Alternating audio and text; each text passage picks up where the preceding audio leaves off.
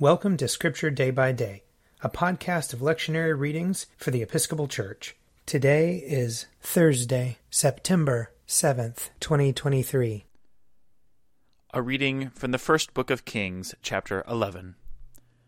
King Solomon loved many foreign women along with the daughter of Pharaoh, Moabite, Ammonite, Edomite, Sidonian, and Hittite women, from the nations concerning which the Lord had said to the Israelites, "You shall not enter into marriage with them, neither shall they with you, for they will surely incline your heart to follow their gods." Solomon clung to these in love. Among his wives were 700 princesses and 300 concubines, and his wives turned away his heart. For when Solomon was old, his wives turned away his heart after other gods, and his heart was not true to the Lord his God, as was the heart of his father David. For Solomon followed Astarte, the goddess of the Sidonians, and Milcom, the abomination of the Ammonites. So Solomon did what was evil in the sight of the Lord, and did not completely follow the Lord, as his father David had done. Then Solomon built a high place for Chemosh, the abomination of Moab, and for Molech, the abomination of the Ammonites, on the mountain east of Jerusalem. He did the same for all his foreign wives, who offered incense and sacrifice to their gods. Then the Lord was angry with Solomon, because his heart had turned away from the Lord, the God of Israel, who had appeared to him twice, and had commanded him concerning this matter, that he should not follow other gods. But he did not observe what the Lord commanded.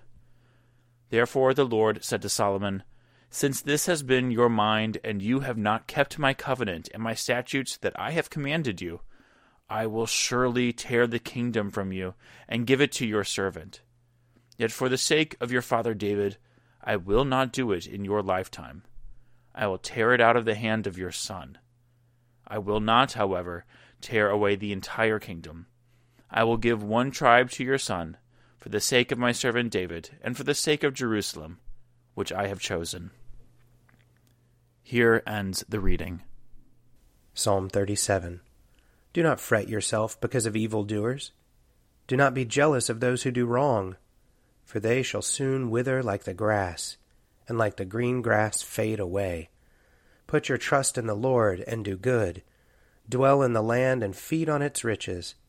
Take delight in the Lord, and he shall give you your heart's desire. Commit your way to the Lord and put your trust in him, and he will bring it to pass.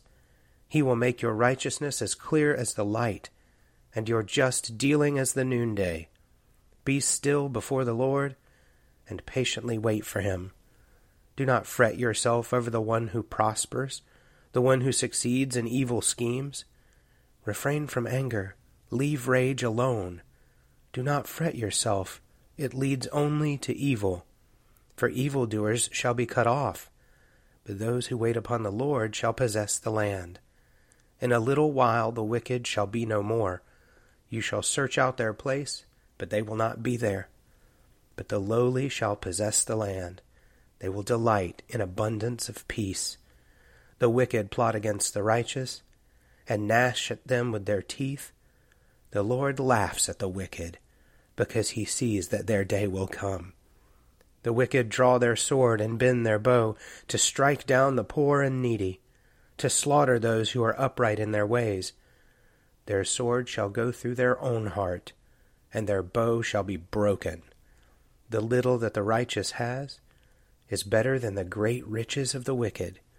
For the power of the wicked shall be broken, but the Lord upholds the righteous. A reading from James, chapter 3. Who is wise and understanding among you? Show by your good life that your works are done with gentleness born of wisdom. But if you have bitter envy and selfish ambition in your hearts, do not be boastful and false to the truth. Such wisdom does not come down from above, but is earthly, unspiritual, devilish. For where there is envy and selfish ambition, there will also be disorder and wickedness of every kind. But the wisdom from above is first pure, then peaceable, gentle, willing to yield, full of mercy and good fruits, without a trace of partiality or hypocrisy. And a harvest of righteousness is sown in peace for those who make peace. Those conflicts and disputes among you, where do they come from? Do they not come from your cravings that are at war within you? You want something and do not have it, so you commit murder. And you covet something and cannot obtain it, so you engage in disputes and conflicts. You do not have because you do not ask. You ask and do not receive because you ask wrongly in order to spend what you get on your pleasures. Adulterers, do you not know that friendship with the world is enmity with God? Therefore, whoever wishes to be a friend of the world becomes an enemy of God. Or do you suppose that it is for nothing that the Scripture says, God yearns jealously for the Spirit that He has made to dwell in us? But He gives all the more grace. Therefore it says, God opposes the proud, but gives grace to the humble. Submit yourselves therefore to God. Resist the devil, and he will flee from you. Draw near to God, and He will draw near to you. Cleanse your hands, you sinners, and purify your hearts, you double-minded. Lament and mourn and weep. Let your laughter be turned into mourning, and your joy into dejection. Humble yourselves before the Lord, and He will exalt you. Do not speak evil against one another, brothers and sisters. Whoever speaks evil against another or judges another speaks evil against the law and judges the law. But if you judge the law, you are not a doer of the law, but a judge. There is one lawgiver and judge, who is able to save and to destroy. So who then are you to judge your neighbor? Here ends the reading. A reading from Mark chapter 15. Pilate spoke to them again. Then what do you wish me to do with the man you call the King of the Jews? They shouted back, Crucify him! Pilate asked them, Why? What evil has he done?